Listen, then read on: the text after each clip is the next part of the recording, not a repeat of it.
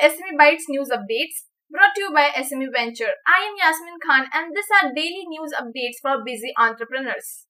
As wholesalers stay away due to curfews, Mango Orchard owner sells lakhs of Alphonsos online. India's fashion artisans face extreme distress in pandemic. MSMEs seek easing of NPA compliance rules. Karnataka MSMEs demand corporation buses for their workers amid curfew. The Employees Provident Fund organization has launched one more e-initiative, that is Aadhaar-based e-nomination to facilitate EPF subscriber.